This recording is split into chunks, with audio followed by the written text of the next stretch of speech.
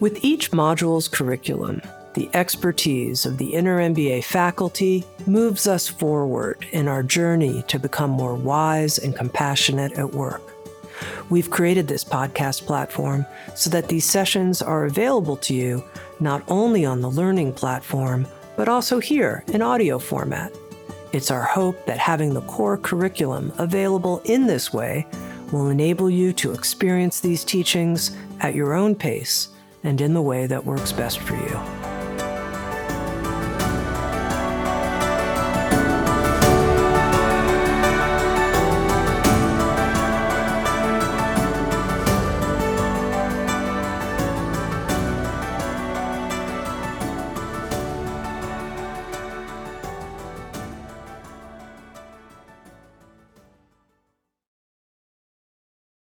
As we get started, I want to tell you a little bit about myself. I have been a leader across different kinds of industries and sectors, from higher ed to technology to working with government and law enforcement and other folks in places that can get really sticky in leadership. And like many of you, I've had to learn how to navigate these places with a mindful and compassionate presence. That, to me, is the superpower that we're going to dive into during our time together. Before we get started, I'd like to give us just a moment to arrive. And in this moment, it gives us an opportunity to make sure that our bodies and our minds are in the same place. So I'm going to invite you to just find a comfortable way to position your body. And if it's comfortable for you, you can close your eyes, or you can simply cast them in a softened downward gaze, allowing the spine to elongate, allowing the body to set in a place that is both comfortable and alert.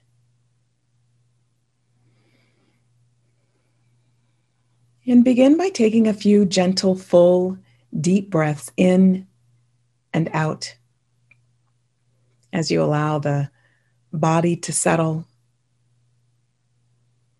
the breath to settle, and the mind to settle.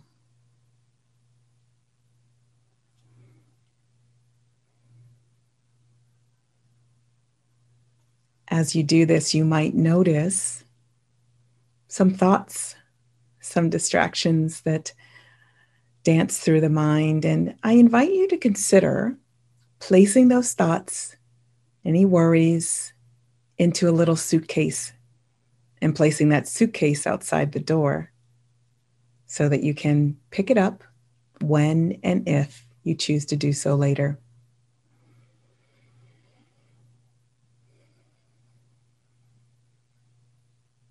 Breathing in, breathing out.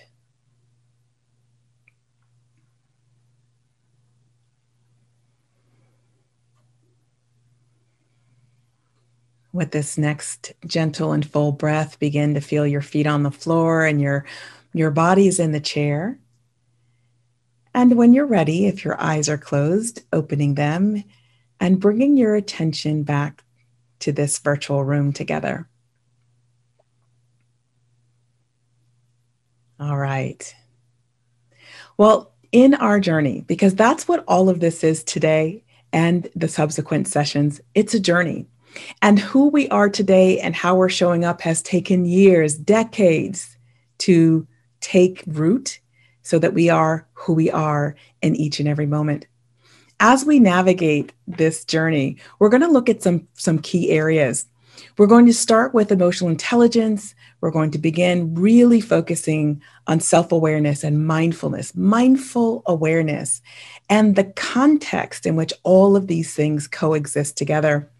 We're going to take a little bit of time to look at the body, understanding the data and information the body shares with us, the neurology, the brain and neuroscience of it. And then we're going to close in session 4 around identity and intersectionality, because all of us are showing up in our ecosystems with our own identities and our thoughts and belief systems about ourselves and others and the respective places in the world. So with that, why don't we get started? The first thing I want to talk about is to lay this framework of emotional intelligence. We're not doing a deep dive. This is not an emotional intelligence training, but there's something really important about emotional intelligence that helps us understand it as the vehicle to be mindful and present in our leadership capacities.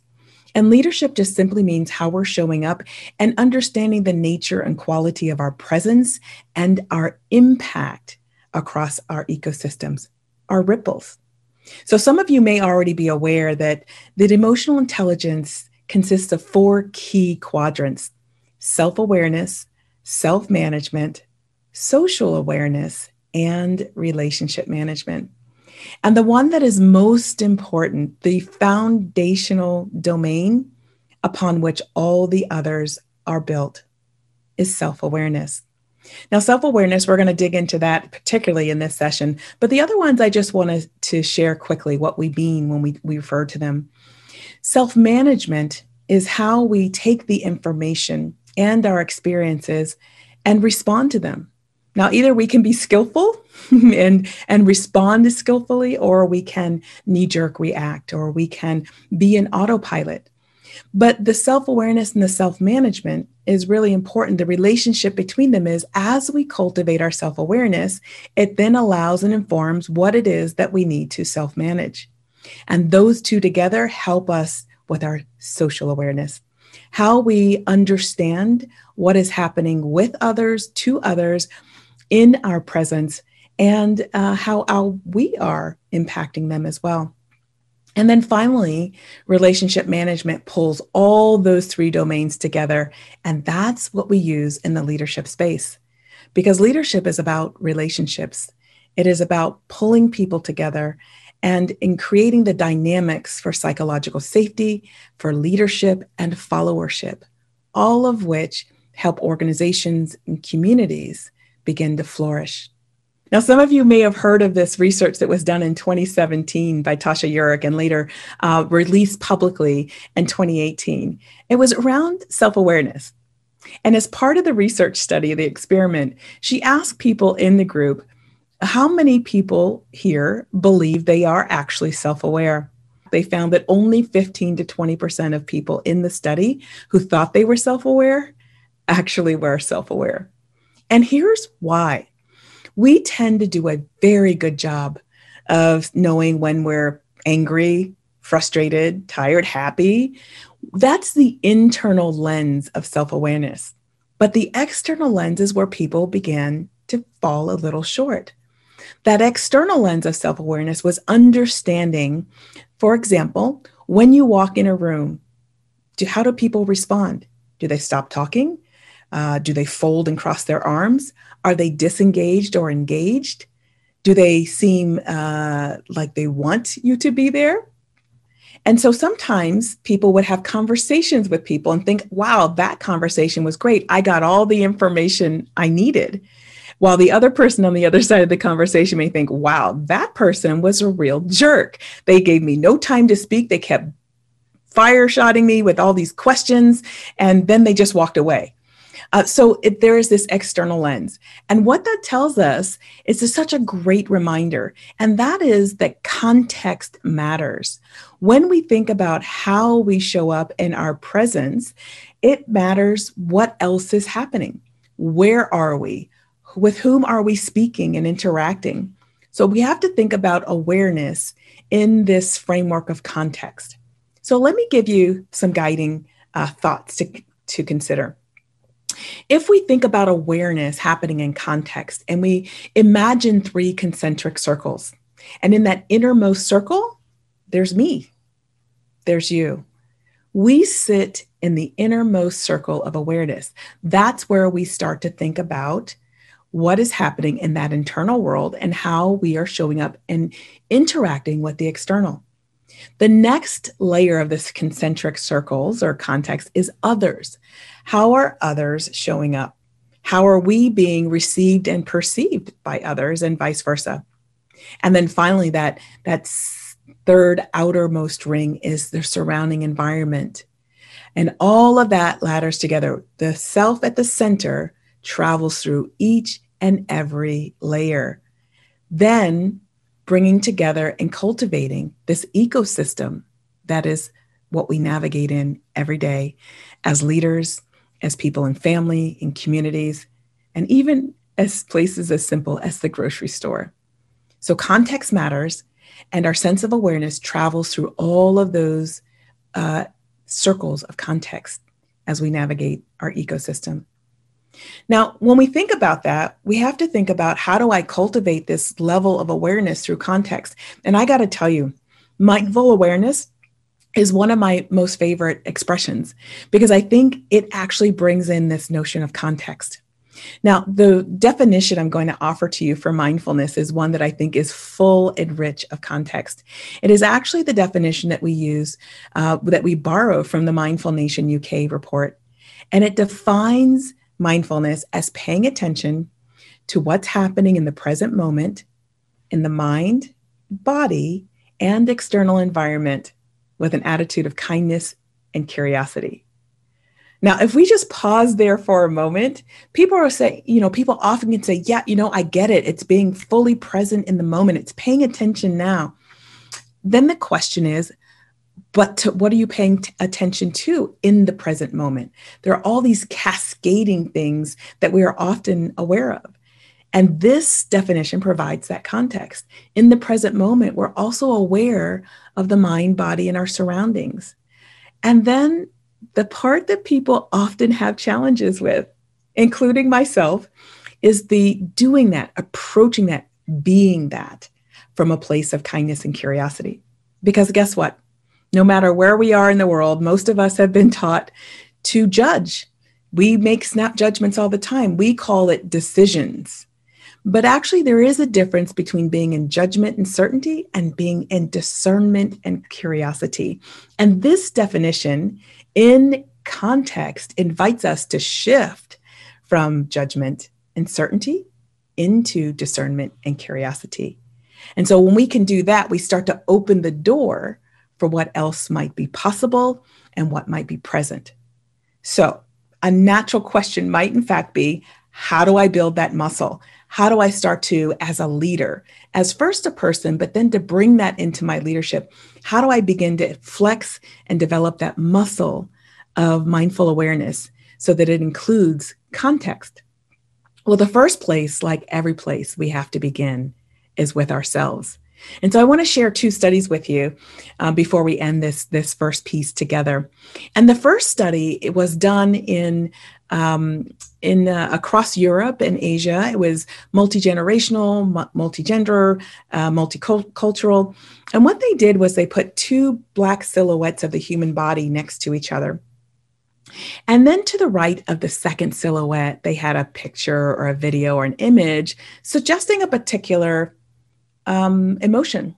And what they invited the participants to do was, in one silhouette, to color in with the reds, the orange, the yellows, places in the body where they might notice some kind of feeling or sensation when they experience that emotion.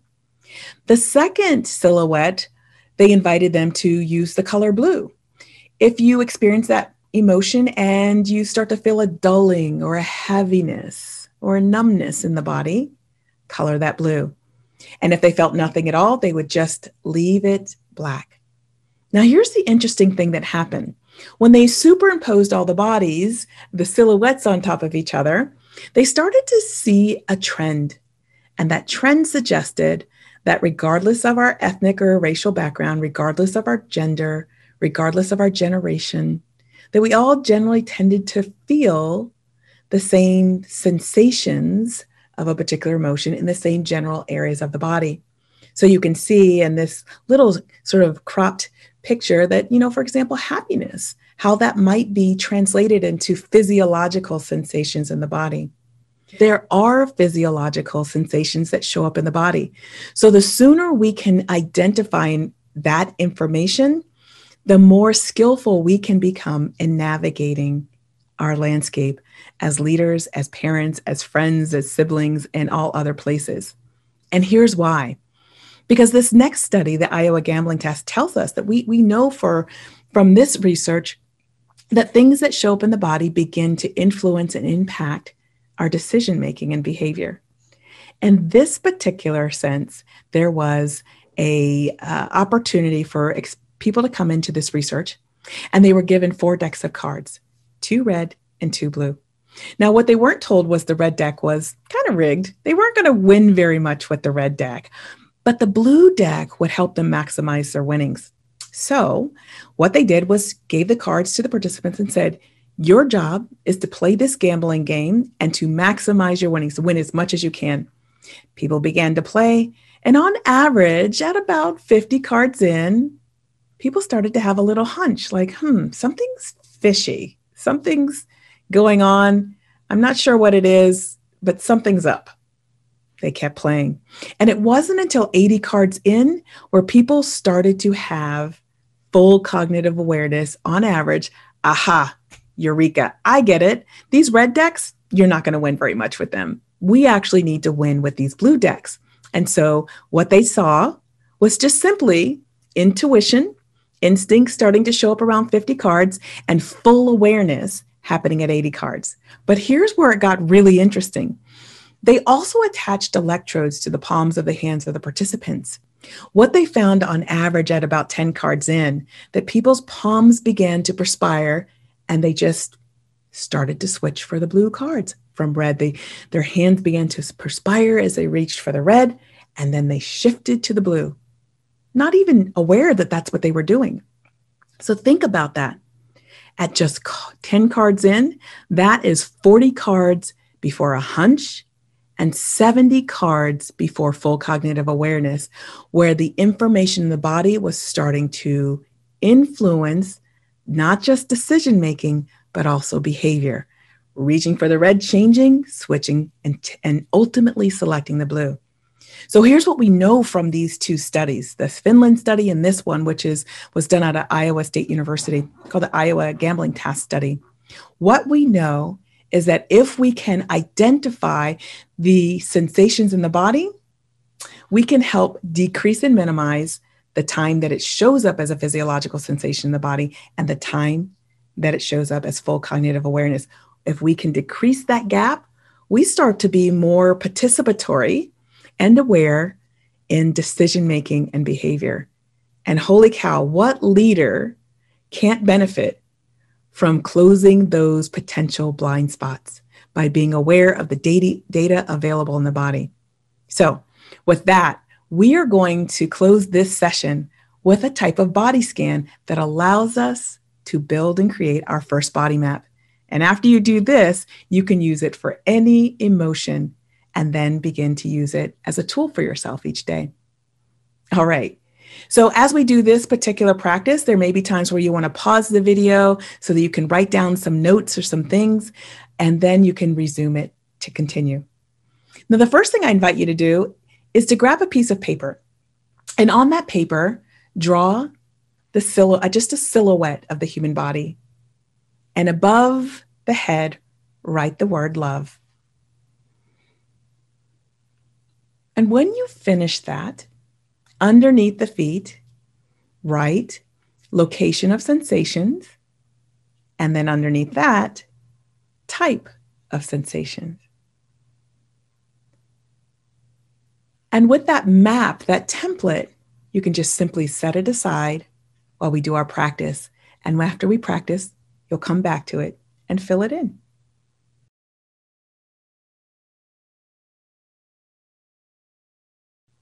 All right, let's go ahead and get started.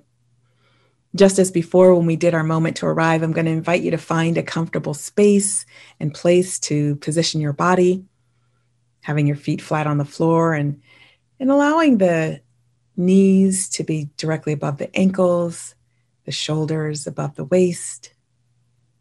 Imagine perhaps even a kind of a cord gently stretching upward your spine.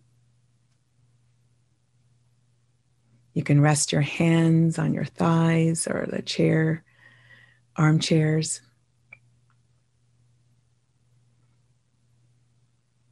And begin again by taking 3 full, gentle breaths in and out.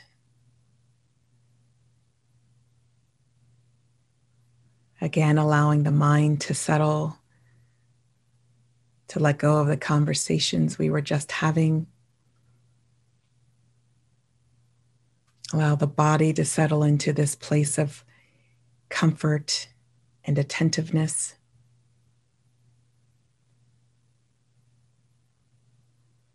And then allow the breath to just simply drop into its natural rhythm and cadence. Breathing in, breathing out.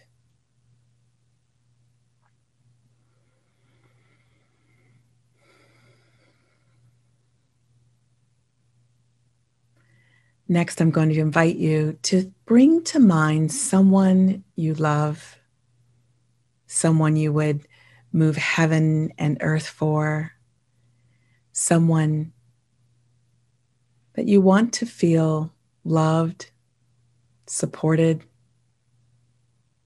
respected.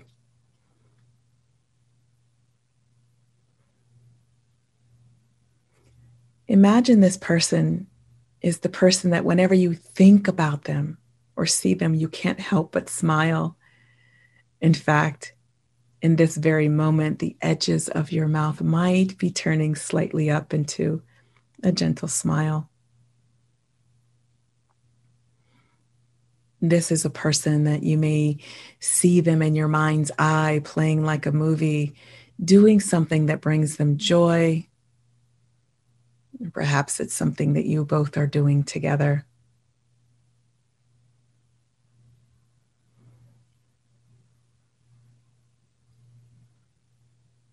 It is your greatest wish for this person that they feel heard, valued, and seen, and that they belong, and that they always know that they matter. Take a moment to just bring all of that forward as you feel the love you have for this person.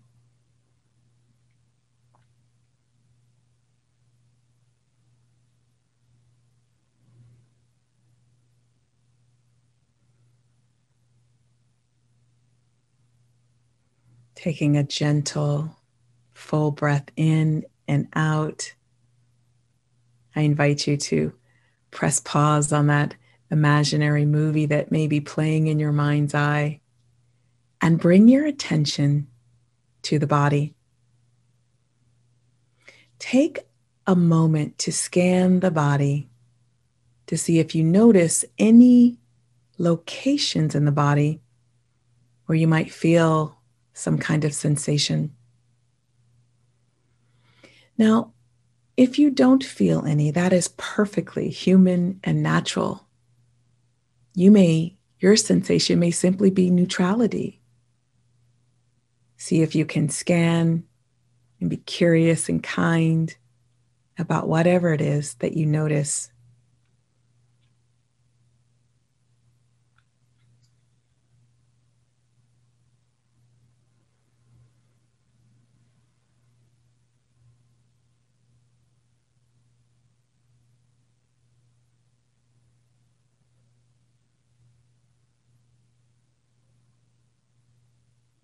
As you move through the body from head to toe or toe to head or whichever direction feels natural to you, just noting the locations where you experience a sensation or neutrality.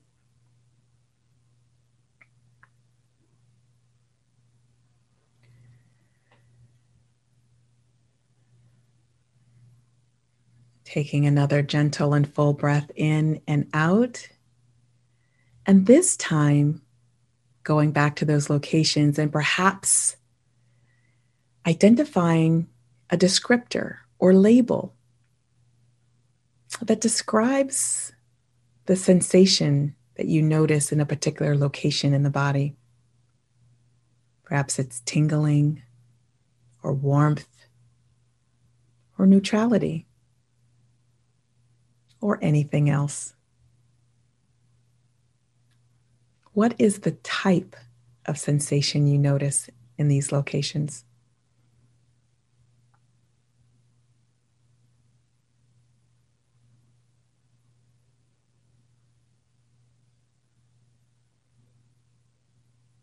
All right.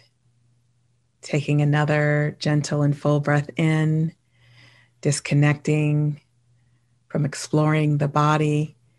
And now turning your attention to the mind, to the thoughts and stories or mental narratives that might be accompanying these sensations, the thought and feelings associated with this person. See if you can identify some phrases or labels there. What kind of thoughts are they?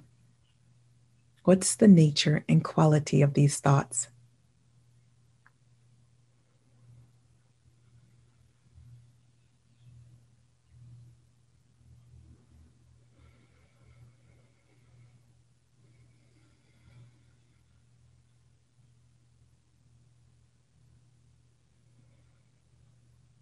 Breathing in and breathing out. I'm going to invite you now to simply let go of those thoughts and return your attention back to the breath, beginning to notice your feet on the floor and your body's in the chair. Taking another deep breath in and out.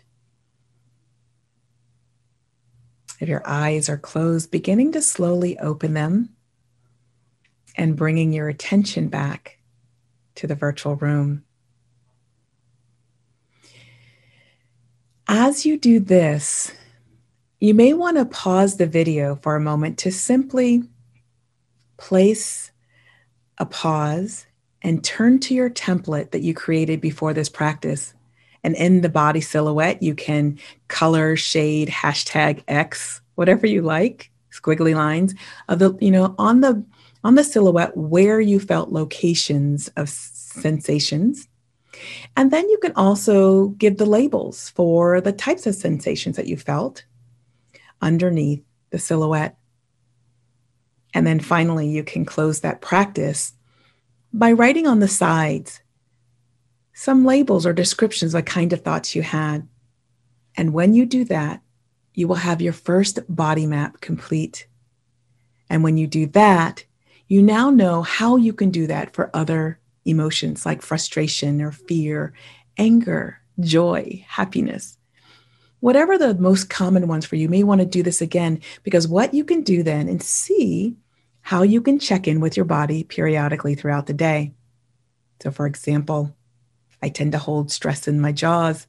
So I know to check in periodically. Am I clenching my jaw? Do I need to relax my lower jaw? And you too can do the same. All right. Well, we're going to pause now so you can go and do that. And that will be the end of this session. Thanks for joining me for this session. I look forward to seeing you next time.